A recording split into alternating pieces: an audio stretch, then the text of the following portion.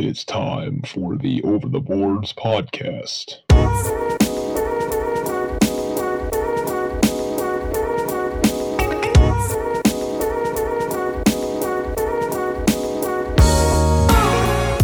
With Jared Ashdown, He's literally the analytical equivalent of a donut. John Scusa, Steve Doberle could be bald and have a big nose. Yes. and Vincent Cristiano. Only reason he's better is he's taller and wider. Sometimes that gets in the way of the pod. Brought to you by Griffcast, the official podcast network of Canisius College.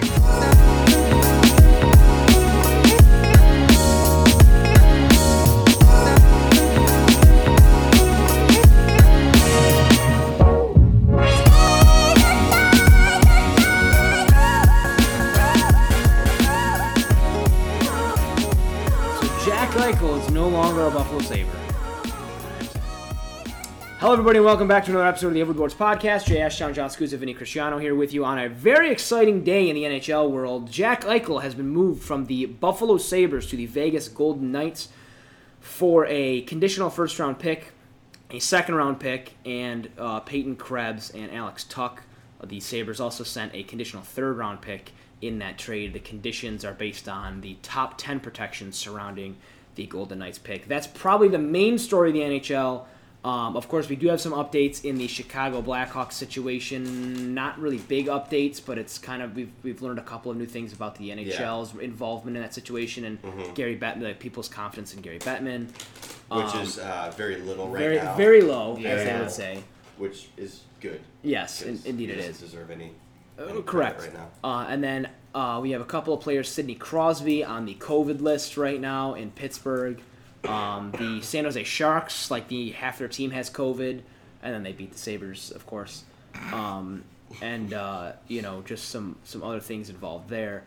This Eichel saga has been happening for a long time. And yes, there was rumors flying around. Kevin Adams went on a press conference today that I listened to the majority of it, and he mentioned that there were a lot of teams involved in this conversation at some point. New York was involved, Boston was involved. Early on, Columbus was involved, but then they kind of dropped out of it. Original speculation talked about Anaheim. Everybody was talking about him wanting to go back home to play in Boston. The Rangers seemed like a good fit. On the West Coast side, people like the Futures idea from Anaheim, so Sabres fan. LA, and then the two main teams were Calgary and Vegas. So that just kind of had been culminating for a long, long time. And earlier this week, somebody from ESPN had gone on and said the Sabres deal is at the 1 yard line. And then Kevin Weeks tweeted that the deal that Calgary has on the table was Matthew Tkachuk, a first-round pick, right? A former first-round pick, and two prospects. Now, it was hilarious looking at Twitter because in my mind, I was like, I wonder who the former first-round pick could be. And then everybody was like, watch it be like Erica Branson or something like that. Like a former third overall pick. Right. That deal, when you look at that, you're like, why haven't they accepted it yet? Pull the trigger, Kevin. Yeah. But clearly, so it was cleared up today that deal was not actually true. That was never on the table. Close to be true. Yeah. And Tkachuk was not on the table, and I don't know. We never really got clarification on where Calgary ended up being, what their final offer was. I'd have to imagine that it was probably something in the ballpark of Sean Monahan and Futures.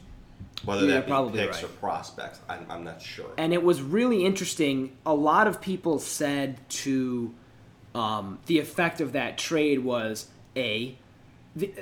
so first I should say there was a report that the Sabres were feeling outside/external pressure to get the deal done tonight.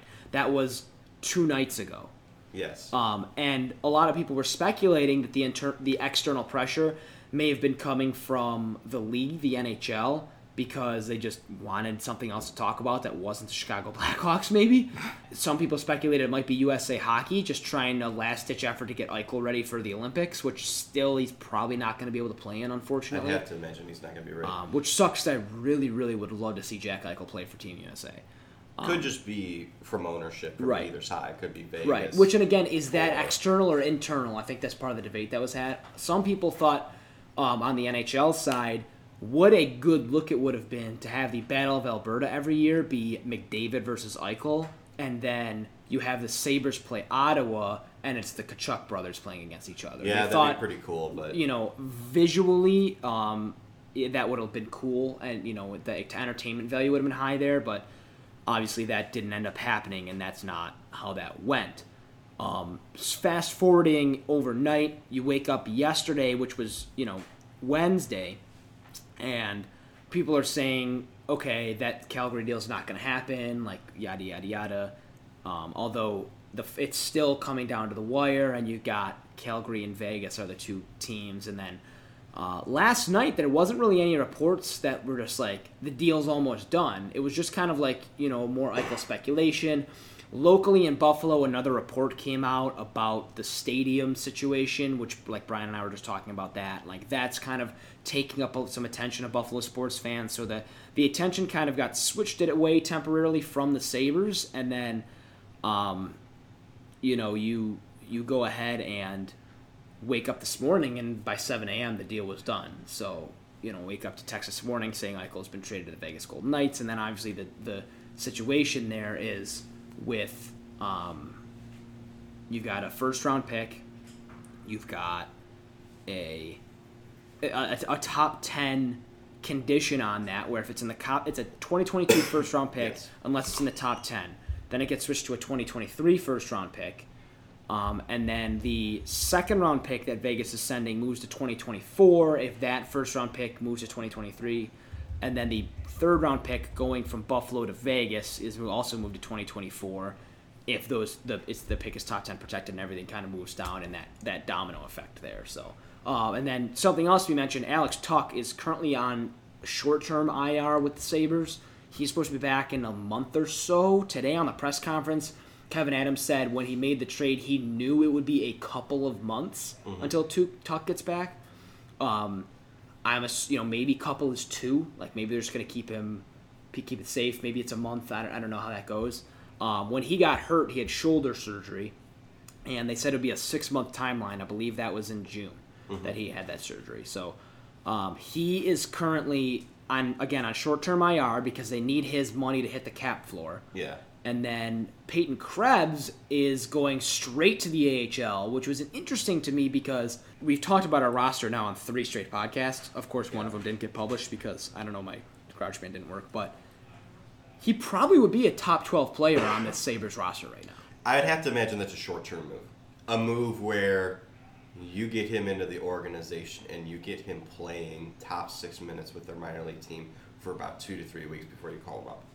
Okay, that makes sense. Yeah. And it would be interesting, too. Like, let's say it's not. I'm fine if it's not. I mean, it would be nice to see him play in the NHL because then you just kind of continually see his growth and development. Whereas, like, in Rochester, he's growing and developing, but you're not really seeing it as consistently. Yeah. Whereas it would be cool, though. I mean, JJ Peterka and Jack Quinn are dominating down there right now, which is great to see. Yes. If you play them on a line together, the 3 of them, like, that might be one of the best lines in the AHL. And that, of course, would be cool to see that chemistry get together and then have them all, like, next year, all come up to the Sabres together and then have that chemistry where they can play together. Yeah, you want these guys growing up together. Right. Yeah. That's how you're going to develop. The last time, and again, history repeats itself, but not in the specifics always. You can't say, oh, this is the exact same as whenever. But the last time the Sabres were legitimately good was in, like, 2003, 2004, when the Sabres brought up from the Rochester Americans then Ryan Miller, and you're bringing up Jason Pominville and Derek Roy and all of these players from your farm system that all had played together. you have a Thomas Vanek that you've drafted, and now you bring in these guys. You got Danny Briere and Chris Drury, and that are all now playing together, that played together for a while, and everybody grows together like that. I think Drew Stafford was down there for a while in Rochester. You'd like to see maybe that vision of, well, these guys kind of developed together in Rochester, now they're going to come to the NHL together, and now it's our time to shine.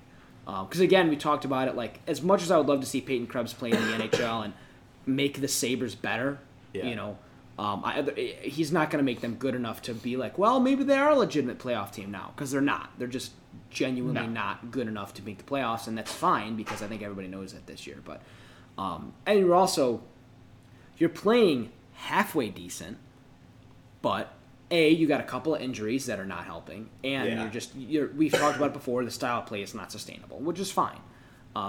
Next year is your window. The style of winning is not sustainable. Yeah, so the key that's what I meant to say. Thank you for correcting. Yeah, because the key to the team is they're consistently outplaying teams. They're trying to get good chances, and the problem is the goaltending is not sustainable, and that's the main reason they're winning hockey games. Is you can afford to play the way that you're playing when you're getting goaltending, and the second you're not getting goaltending, it's a struggle. Yeah, you're right. And again, I think I should clarify, like, when I say their window opens next year, I actually don't mean Stanley Cup window, but I think their window of just, like, being a team that legitimately is thought maybe you can make some noise in the wild card race. I think that window opens next year. Or at least you'd hope so.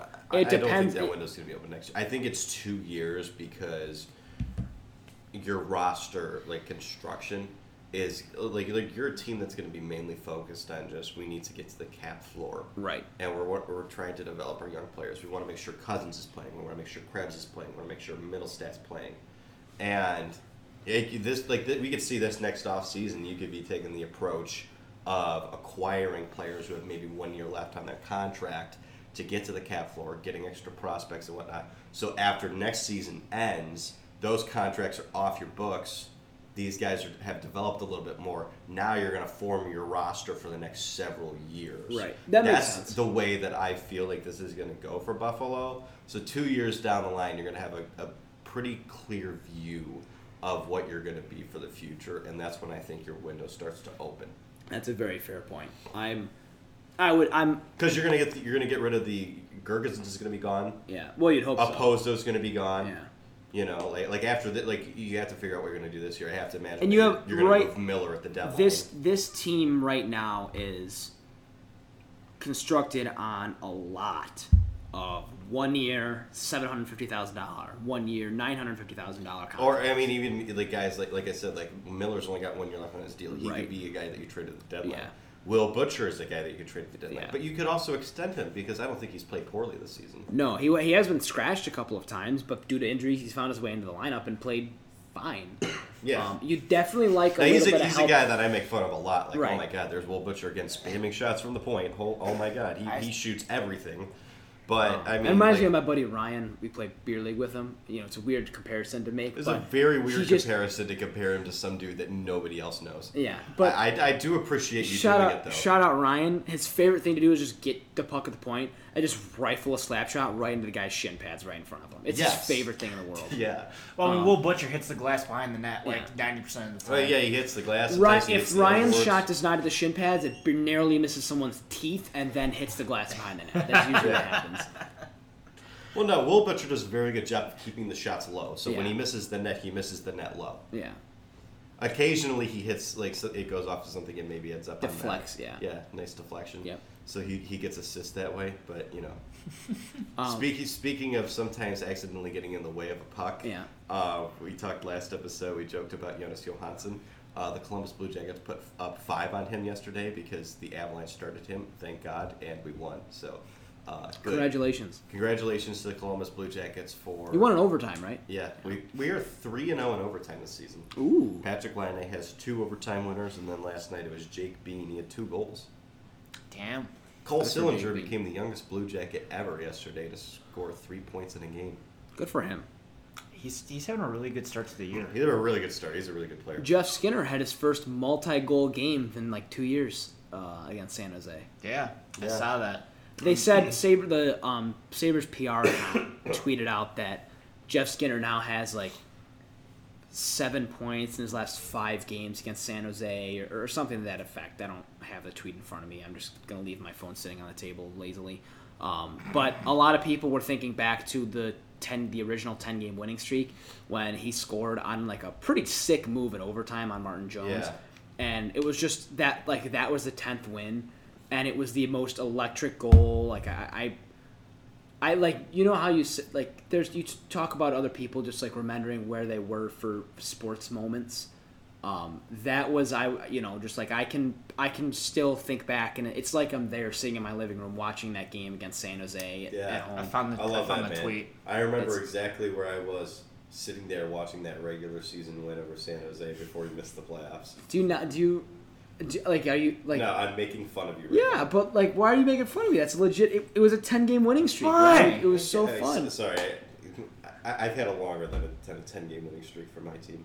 I know Ohio State wins a lot of football games, Jay. Well, at Columbus. Yeah. Okay. They won 16 in a row. I'm very proud of them. Yeah. And you know what they did that year? Missed the playoffs? They made the playoffs. Oh, wow. What happened in the playoffs? Well, they won 50 games, and they made the playoffs. And then what happened in the playoffs? And then they played the Penguins, who won the Stanley Cup. So that's my excuse. That the Penguins... Nobody else could beat them in the playoffs, so that's my excuse. That's your kryptonite in the playoffs, is the Penguins. Not the Lightning. No. Our kryptonite in the playoff are teams that go on to win the Stanley Cup. We lost to the Penguins in 2017. They won the Stanley Cup. Next year, we lost to the Capitals. They won the Stanley Cup. The next year... You lost. We ended up losing. We beat Tampa, but then we lost to the Bruins, who went to the Stanley Cup Finals and lost in 7. But then the next year we lost to Tampa Bay, who went on to win the Cup. So if you beat the Columbus Blue Jackets in the playoffs, the message here is you are at least guaranteed to go to the Stanley Cup Final and go to Game 7. If not, you're going to win the Stanley Cup. Can the Rangers play in the playoffs? No. Like, come on. No, because we're not going to be in the playoffs this year. That's fair. You're going to have to play you're going to play the Islanders in the first round. Whoops. Vinny can cut that out. I found the tweet that you were talking about. What's the tweet? So it says Jeff Skinner's goal tonight gives him a point in each of the last 5 games against the Sharks. Okay, so it's 7. It's 5 points in 5 games, not 7 points in 5 games. It's a big difference. It is big, by 2. Yeah. The Sabres tweeted 11 minutes ago from practice in Seattle. Mm-hmm. It's Will Borgen and Marcus Johansson with Cody Eakin, Rasmus Dahlin, and then another random pair of legs that I can't see whose face it is, just like on the ice. And a bunch of people are just like, this is not the most important thing to be tweeting right now. Please, I don't care. On this day, we need to focus on Marcus Johansson and Will Borgen. Which it would be nice to have Will Borgen back on this team, I will say. I guess it would be nice to have a minor league defenseman playing third pairing minutes. I mean, he's better than, I would say he's more defensively adept than most of our defensemen have been playing this year. I guess. But I don't think you guys want to play a very defensive game. But it would be nice to... I think you guys are a team that wants to attack. And that's why you need good goaltending. So, what do you think about the return? So, again, I said this before we went on the podcast. I am somewhat underwhelmed by the return, but I'm not... It's not unexpected. You were hoping for more, but you were actually expecting less. Yeah, I guess, yeah. I think, yes, in a way. And part of that is just I was expecting the Sabres organization to disappoint me. That's just kind of what it boils down to. But, yeah, I was hoping for more. I was hoping for maybe another first-round pick. I don't know, that's a little bit of a stretch. But I guess, you're thinking, part of you is just but he's so good. But yeah, I think you're hoping, and again, part of the reason you hope for more is 2 days ago, you were under the impression that you were maybe going to get Matthew Tkachuk with a first-round pick, a former first-round player, and then 2 prospects. Yeah. When that's on the table and then this is what you get, even though you know that deal wasn't real, I think part of you is still but couldn't we have gotten close? Yeah. My original thought was that when the Sabres didn't retain any salary, somebody tweeted that they talked to GMs and executives around the league that said, essentially, imagine how much more the Sabres could have gotten if they retained some of his salary. But Eichel's on the books for 5 more years, and I'm actually really glad they did not do that. And GM Kevin Adams said on the press conference today that it was a non-starter to retain salary. He was not retaining any salary, which to me was almost a good thing to hear him say that because he has a plan. Yeah. And it was nice to hear that he's like got a concrete, like, no, I know what I'm doing. We're going to not retain salary because I have a plan to do this, and this. So that was nice to hear.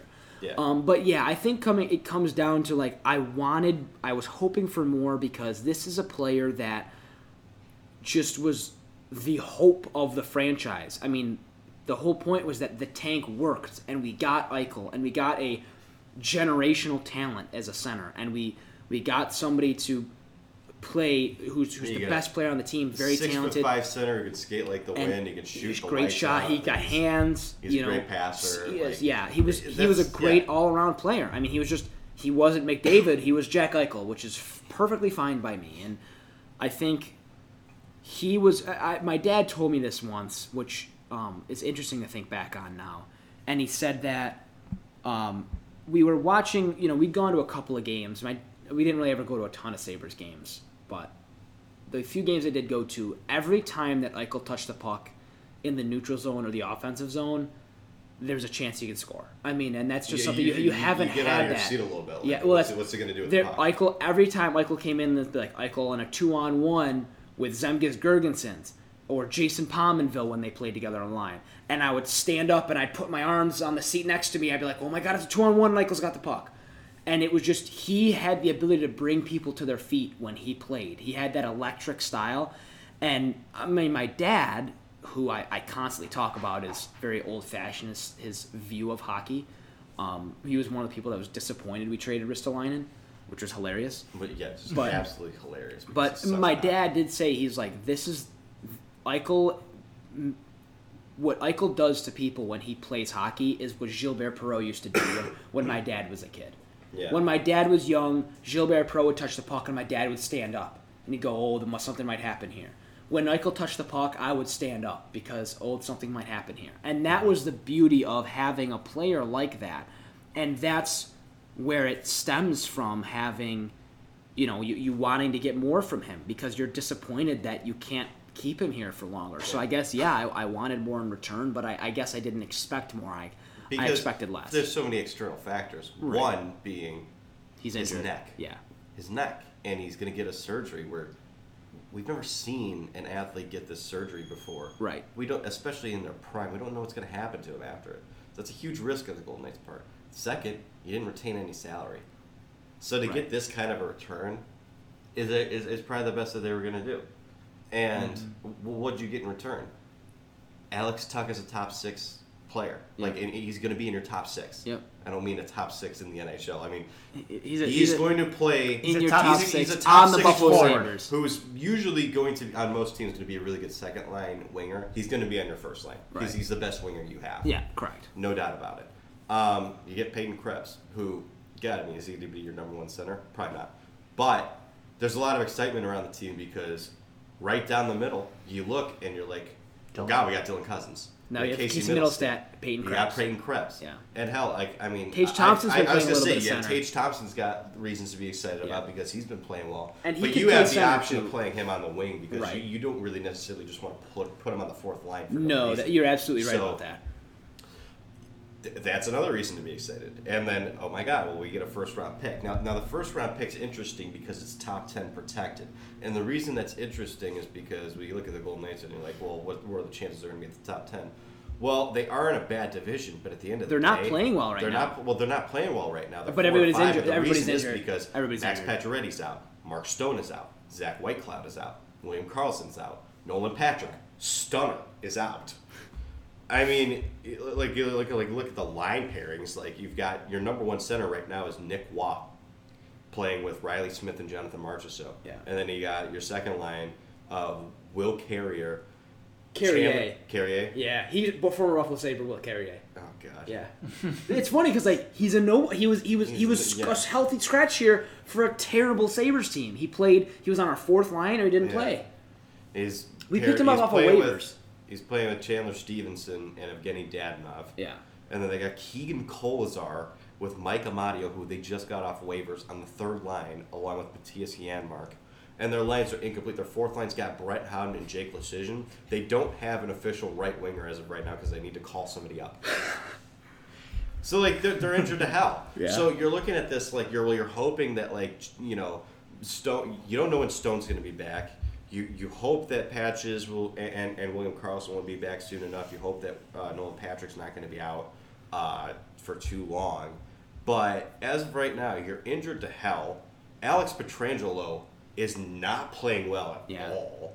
And, you need to kind of be able to just hold yourself above water long enough until Eichel comes back so you can make a run to make the playoffs, and then you can make noise in the playoffs. That's their plan. Right. But my problem with Vegas, and this is why I think Buffalo can actually win this trade, is not so much in terms of the production that they're going to get out of the trade. It's going to be a situation where Vegas can lose the trade because it might be a trade where you look back and say, but why did you make it? And the reason I say that is, I'm just going to put... So this is from Jay Fresh, who obviously you guys know I'm a huge fan of. Yeah, and this is something I very, very much agreed with, that he made a point. He said, I'm just going to put this out there.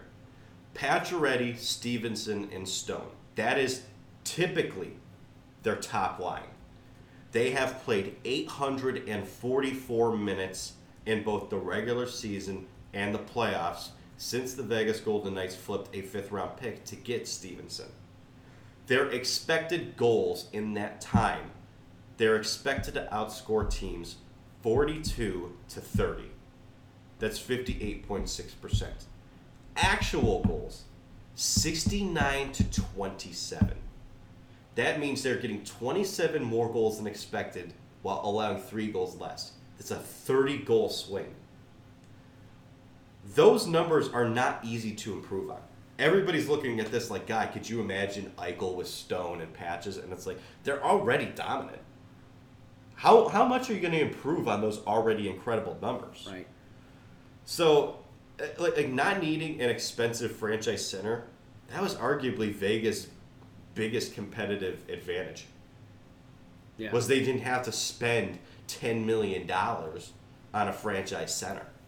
Right. Now that they have one, Chandler Stevenson's making 2.7. Are they going to be getting $7.3 million more in production off that top line? Probably not. Yeah, I don't think so. Their best bet would probably be to keep that top line together and actually put him in a second line role where you play him with Riley Smith and Jonathan Marchessault. Now, this is assuming everybody's healthy. Right. And that would allow you to move William Karlsson down to the third line.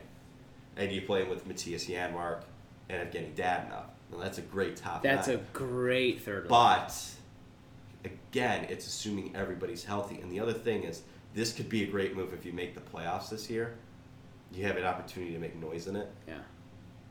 But what does this mean long term for them? Tuch is the first significant sacrifice that you are making to get Jack Eichel. Because Peyton Krebs is just a prospect. Right. He played for them a little bit, but he's just a prospect. He's your future a little bit, any money. Yeah. So the rest of this roster will have to be weakened in order to keep this ship together for the next couple of years. And starting off with that, you're only going to have $2.5 million in projected cap heading into next season if you're the Golden Knights. That's not a lot. Which means Riley Smith is a UFA. He's gone. Matthias Janmark, UFA, is gone. Ben Hutton, UFA, is gone. Braden McNabb, UFA, is gone. And then you have $2.5 million in RFA, like in money, RFAs. You have Nick Hague.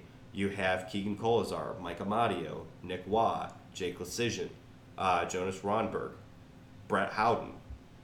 I don't know. Like you're gonna have to cut some of the fat of the team. Yeah. Riley Smith's a big loss. Braden McNabb's a big loss. Those are big Matthias losses. Janmark's a big loss. Yeah.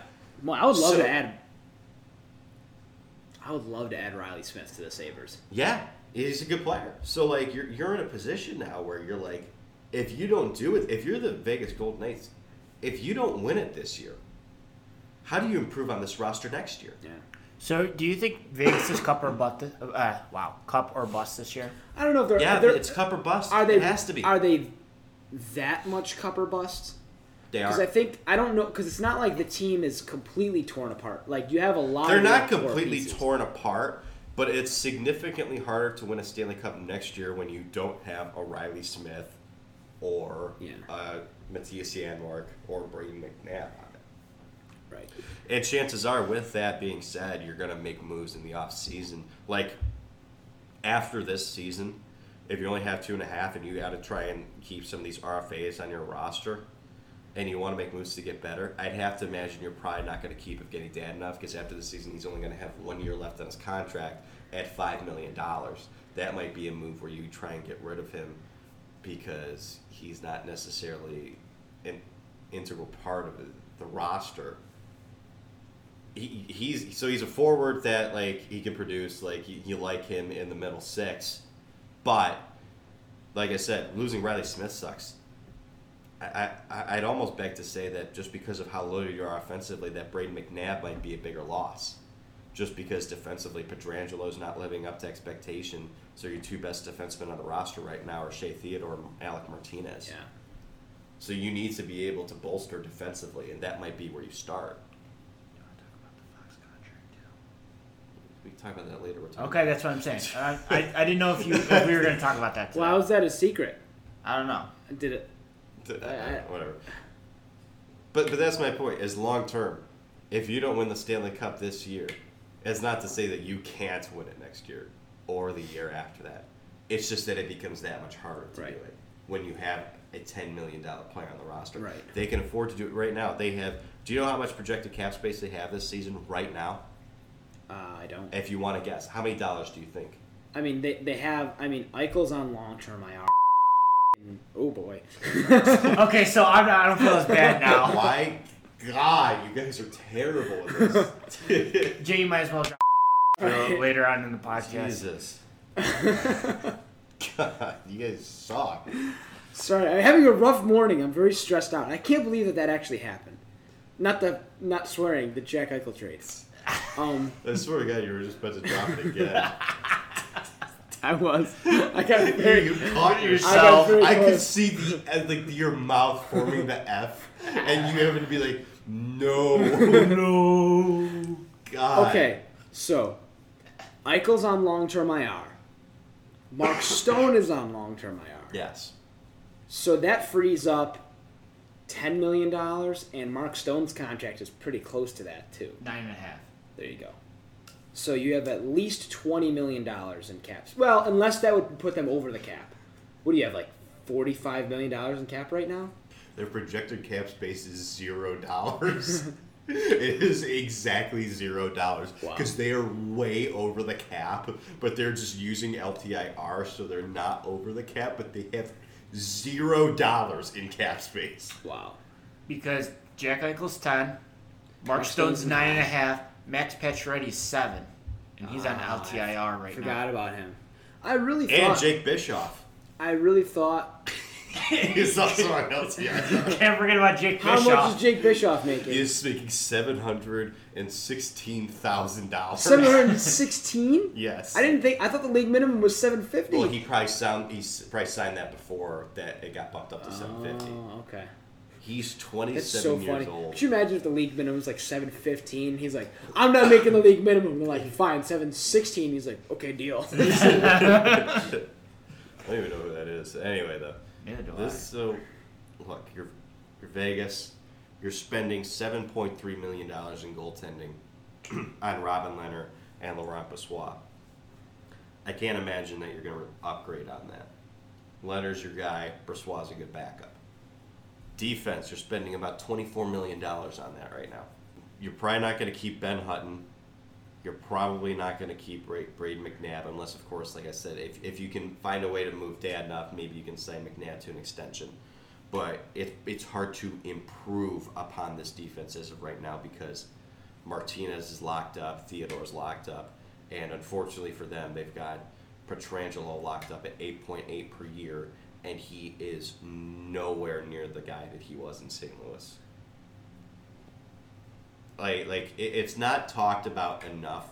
There are certain teams that get certain coverage with players and stuff like that. Could you imagine the type of coverage Alex Pietrangelo would be getting right now if he was a Toronto Maple Leaf? People would be killing Kyle Dubas right now if he gave him that contract because Pietrangelo has just been terrible for them. But that's ultimately my point. I don't know. Past this season, your goal, if you're Kelly McCrimmon as the general manager of the Golden Knights, is going to be trying your best with the resources you have to keep this team under the cap while also keeping them in the best position to win hockey games, not losing as much value or talent on the roster. Right. And that's hard to do when you just added a guy who's making $10 million. And here's the other thing that we haven't even discussed yet. This is assuming that Jack Eichel returns to the player that he once was. And that's no guarantee. He's got to get this surgery. He's going to be out for at least 4 months. There could always be setbacks. You never know. And there's no guarantee that when he gets back on the ice that he is going to be the Jack Eichel that we saw with the Buffalo Sabres. If he is only 85% of what he like you need, if you're Vegas and you're going to win this trade, you need him to be 95% or better of the player that he once was. If he's only 85% of what he once was, that's still a damn good player. But it's not. But that's not worth the $10 million you're paying him. And it's not worth the $10 million that's on your cap that you have to cut fat from your roster on every year to account for while you're trying to win a Stanley Cup. Right. That's where I understand that doesn't necessarily... That's not the Sabres' problem. But that's at least where Vegas might be looking back on this a couple of years. If they don't win a Stanley Cup in the next 3 years, they might be looking back on this in 3 years from now, like, was this worth making the trade?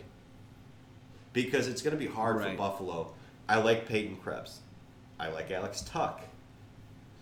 Second-round pick sounds nice. First-round pick sounds nice. What are the chances that those 4 pieces add up in total value to Jack Eichel, what he once was with the Sabres, and a third-round pick? The answer is it's not great. Right. The chances of that happening are not great. Because you're going to need Alex Tuch to continue to be what he is, which is a top 6 winger, and play consistently under first line. You're going to need Peyton Krebs to be a really good middle 6 center. And you're going to need to hit on both of those picks. And you're going to need Vegas to not hit on that third-round pick. There's a very good chance that doesn't happen. Yeah. But I still like the pieces. The question, though, is there's 2 different ways that you got to go with this.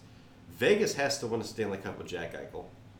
And the Sabres need to be able to use Alex Tuch, Peyton Krebs, and the 2 picks to get, to use those picks to get guys who are going to be consistently a part of this lineup. You need Alex Tuch to be a long-term part of the Buffalo Sabres. Right. And there's a chance that he could be because he's from Syracuse.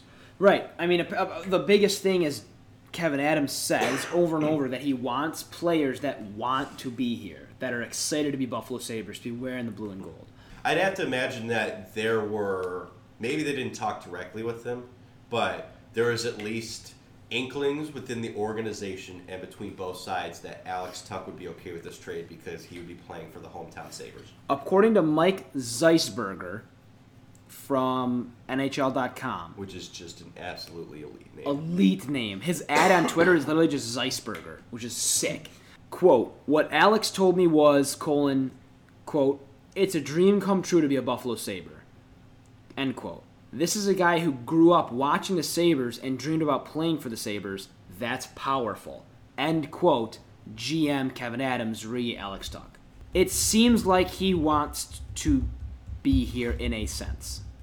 So Alex Tuch, he's from Syracuse. We've mentioned that like 3 times in the past 4 minutes. He played in the 11-day power play, which is like a world. Every year they set a world record for the longest continuous hockey game. They played at Harbor Center. Now it's going to be at Riverworks.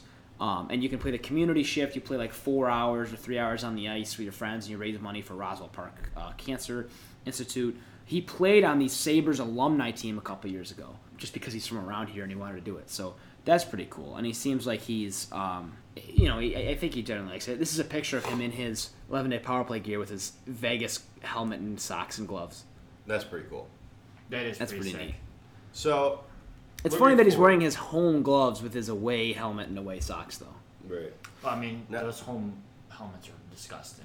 Like in Oh, yeah. In the bad way. Yeah. Well, you mean the gold ones or the gray ones? The gold ones. The gold ones are gross. This is back. This was a couple years ago before they had the gold helmets. Oh, okay. This is the gray ones that are was. nice. This is gray. This is gray helmets. Okay. I would say the gold ones now they're ugly. Now, this is what you were just pointing to. The Yeah. Sabres in this upcoming draft, they have their own first-round pick, and they've got 2 first-round picks, one property of the Panthers, one property of the Golden Knights. Both of those picks are top 10 protected.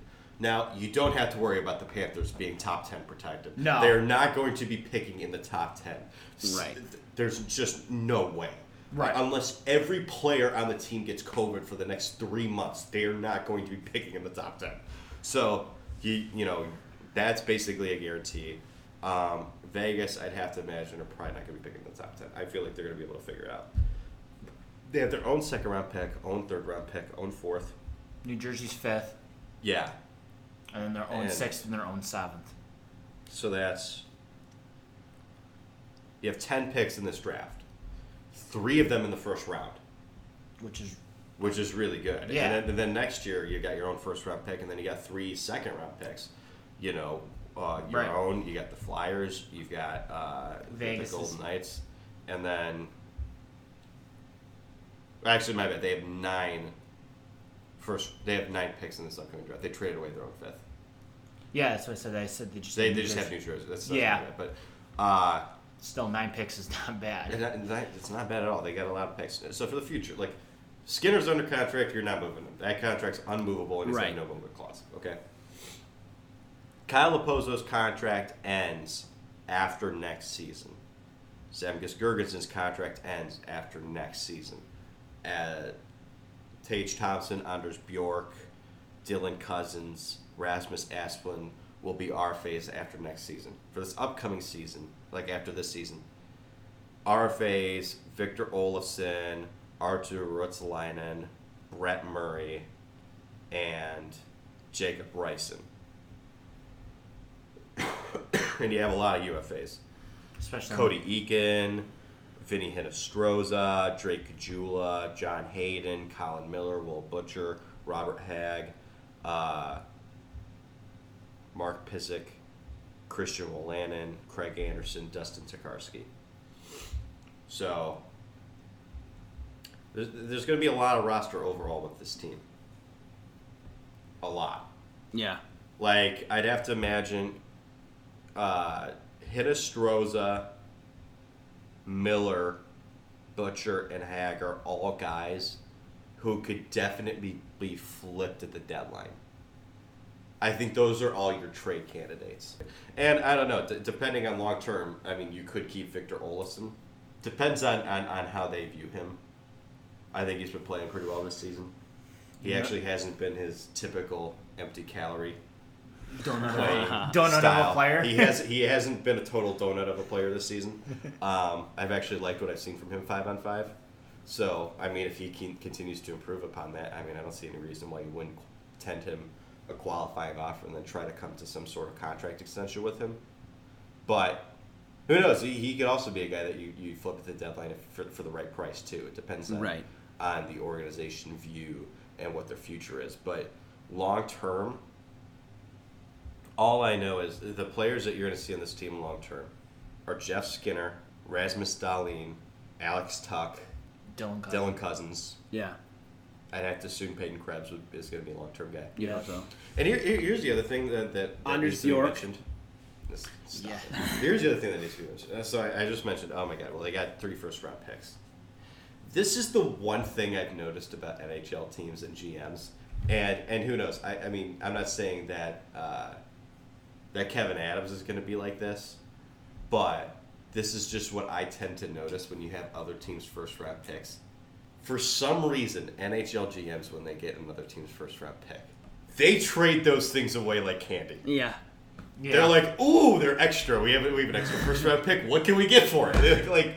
They love trading other teams' first-round picks. So that could be in the works for Buffalo this offseason if they want to make moves to maybe get young guys from other teams to speed up the process. Mm-hmm.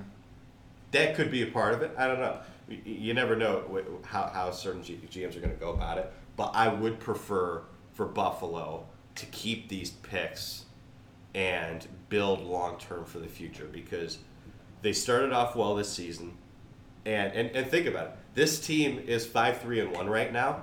They're 5-3-1 without Jack Eichel. They didn't play any of those games with Jack Eichel. Yeah. They also didn't play any of those games with a third-round pick. So you are adding Peyton Krebs and Alex Tuch to this roster. Right. So, like, they got better today because Jack Eichel wasn't a Sabre. He was, but he wasn't. You know what I mean? Right. So you get better. But we also understand, though, that while they got better today, they're still not a playoff team this year. They're not going to be a playoff team next year. Your window opens in the 2024 season. So, build for the future. That's what I want to see them do. I want to see them build for the future, and I want to see them build around Alex Tuch and Dylan Cousins, and who knows, maybe even Victor Olofsson. Maybe he continues this. Okay, I got a question for you, Vinny. Go for it. Who do you see between the pipes next year as a Sabre? That's such a loaded question. Okay, well, let me... Because Tokarski and Anderson are both UFAs. I'd imagine that neither of them are going to be back. Unless they want to keep Tokarski as a backup. They might keep let me back it up. Do you see Ukko-Pekka Luukkonen? Thank you. Whatever. Wow, that was... Whatever. Ukko-Pekka Luukkonen. UPL. Yeah, Just call him UPL. UPL. Please call him UPL. Ukko-Pekka. Whatever. Do you see him in net for the Sabres next year? No, I don't. Okay. No, I don't think he hasn't played well enough. Yeah, he hasn't played well enough in this year, either in the NHL or even in Rochester, to really show to me that he's good enough to be an NHL starter next year. Again, you need a goalie that, realistically, you want to find a goalie next year that's going to start 55 games for you.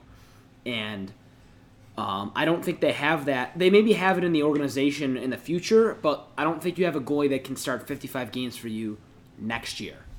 And at least maintain a decent save percentage and goals against average, I should say. You can have any individual on earth can start 55 games for an NHL hockey team. Oh, yeah. But we've seen Vesa Toskala do it. Right. So it's just a matter of finding somebody who's good enough to be a good goalie, especially in this system, to play 55 games next year. With that said, I think you're looking at a situation in Rochester where, UPL is not playing well enough to me to be our starter next year. You've got Eric Portillo, who's looked good at Michigan. He's got a 920 save percentage and a 225 goals. But you know who's looked even better?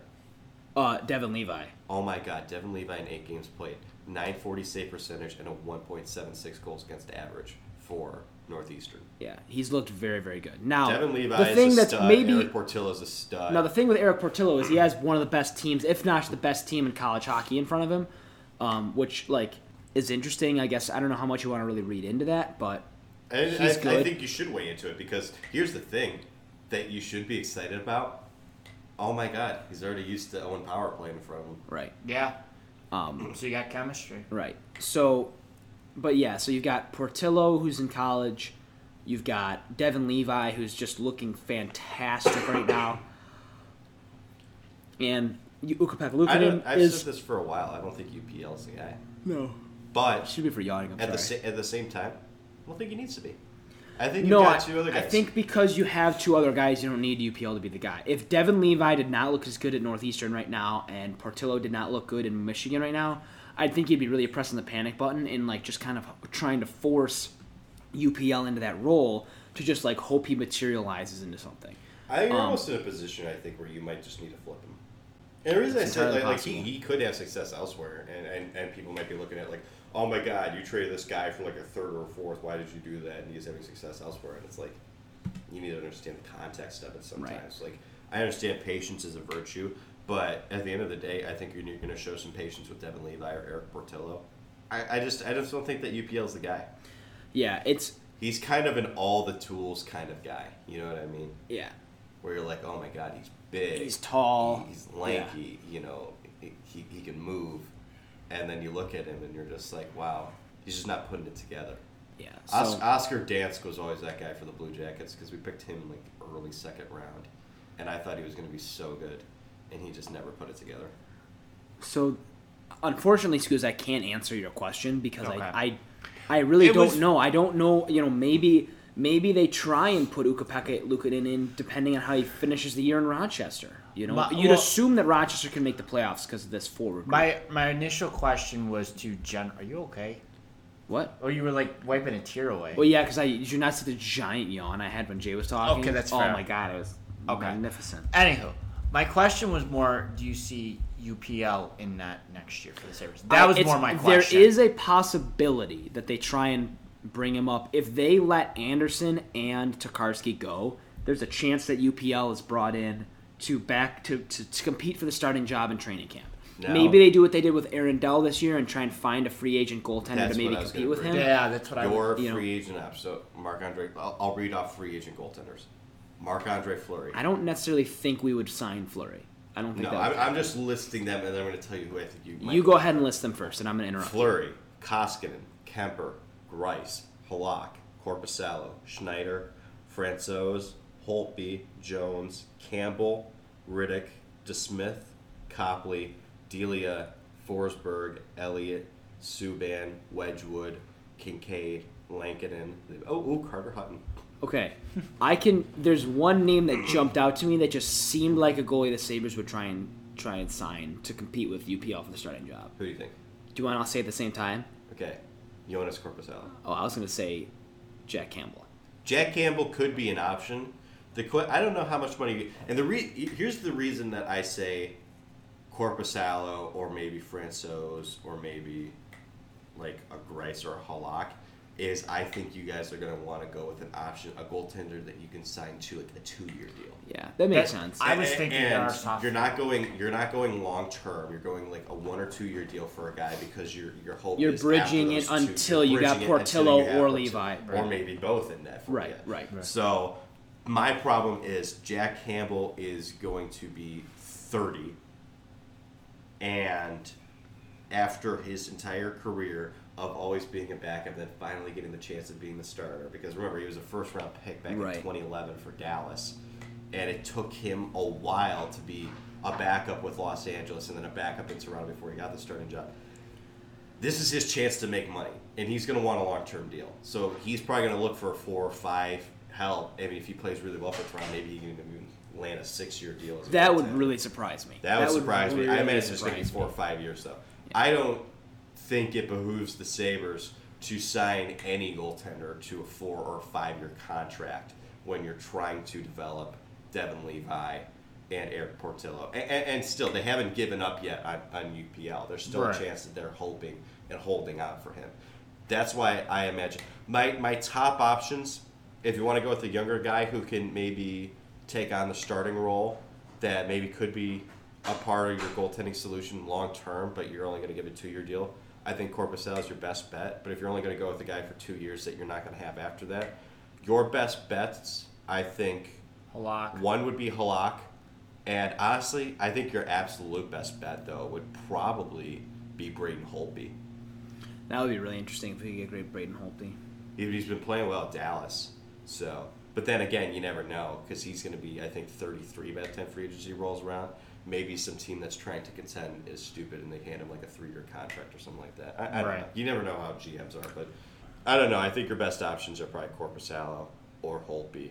But another interesting option, Casey DeSmith's going to be 31, but he's had a rough season to start. I wouldn't touch Casey DeSmith.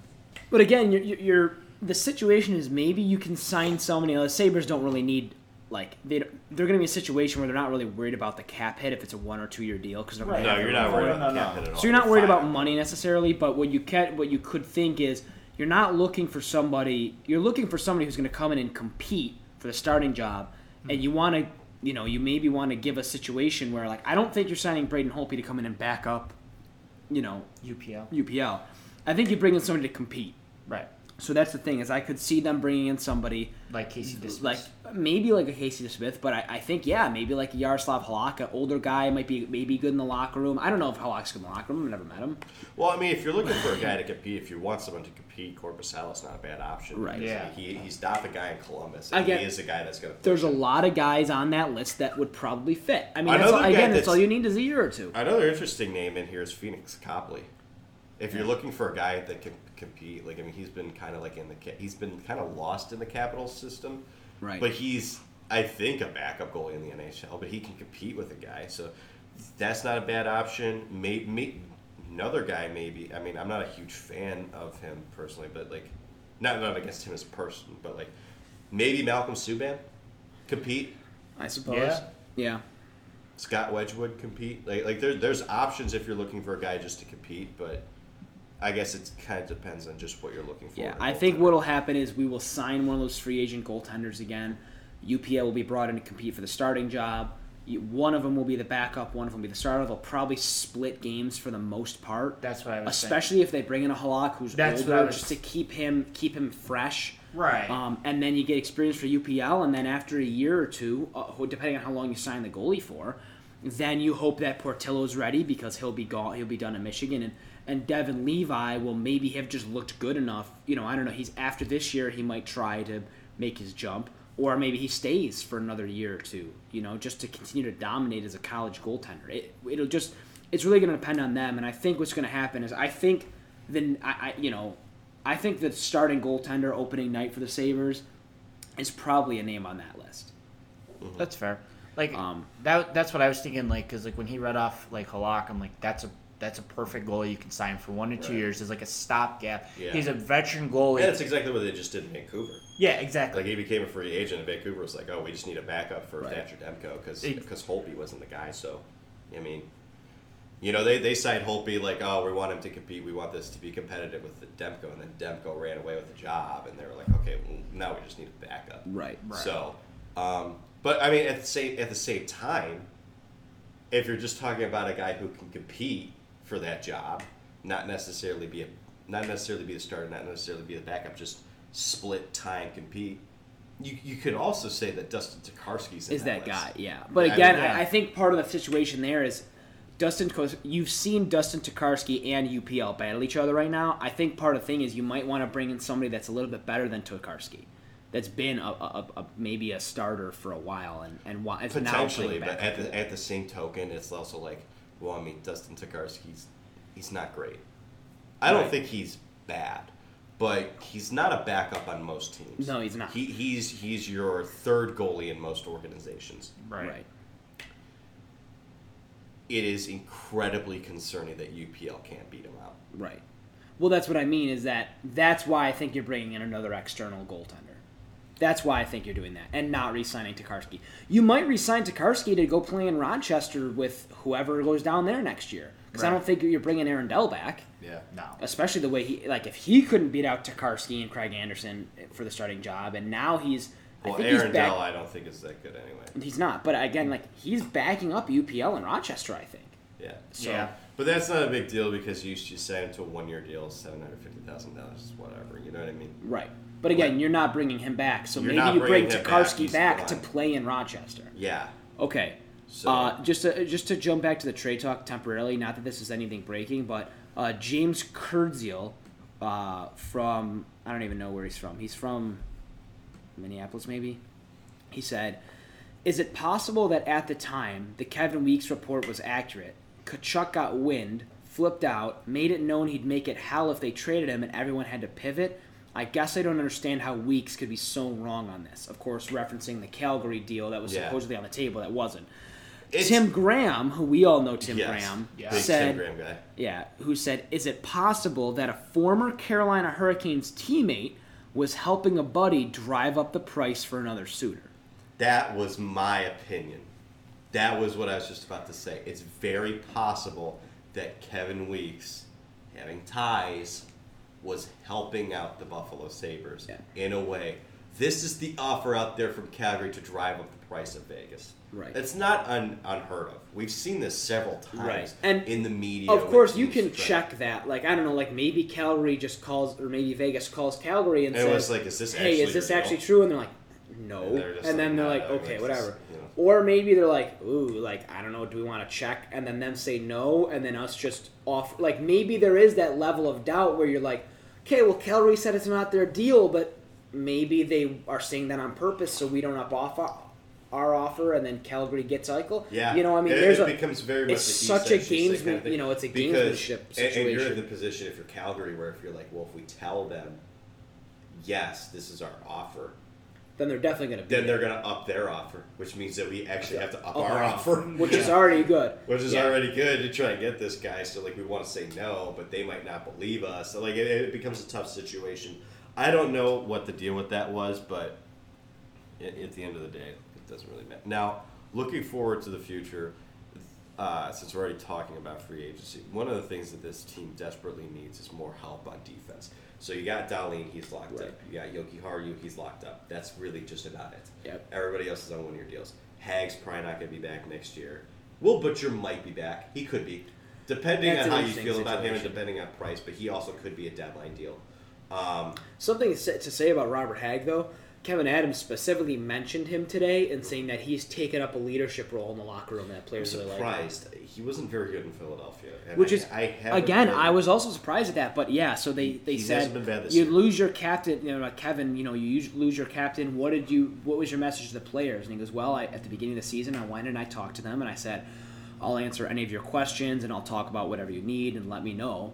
And Zemgus and Kyle, of course, Zemgus Girgensons and Kyle Poso have been the two assistant captains. He said they've been great to this team, and they're the leaders that we completely expected and needed them to be, and they've been that and more. And also, other guys have stepped up in the locker room, like, and he said the names of, he said Robert Hagg, and I forget who else he mentioned.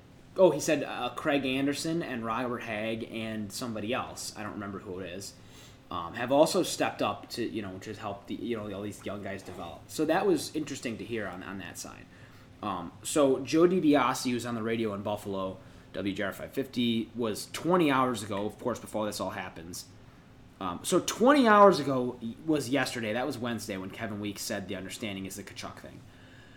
Joe DiBiase said, because he said a former first-round pick is in the deal. And Joe DiBiase says, former first-round picks on the Flames. Sean Monahan, Elias Lindholm, Noah Hannafin, Nikita Zadorov, former Sabre, Mikael Backlund, Trevor Lewis, Eric Goodbranson, Juuso Välimäki, and Connor Zary. Some of these, like Backlund, are from 1 billion years ago, and it'd be incredible if Weeks meant them. I'm sure that, we don't know, but really, really interesting. Marian Gaborik retired, of course, today from hockey. Yeah. Jay Fresh. You retweeted this. Did you see that? His player card in 2010 was ridiculous. Oh my God. For 27-year-old first liner, projected WAR percentage was 99%. His even strength offense was just off the charts. 89% even strength offense.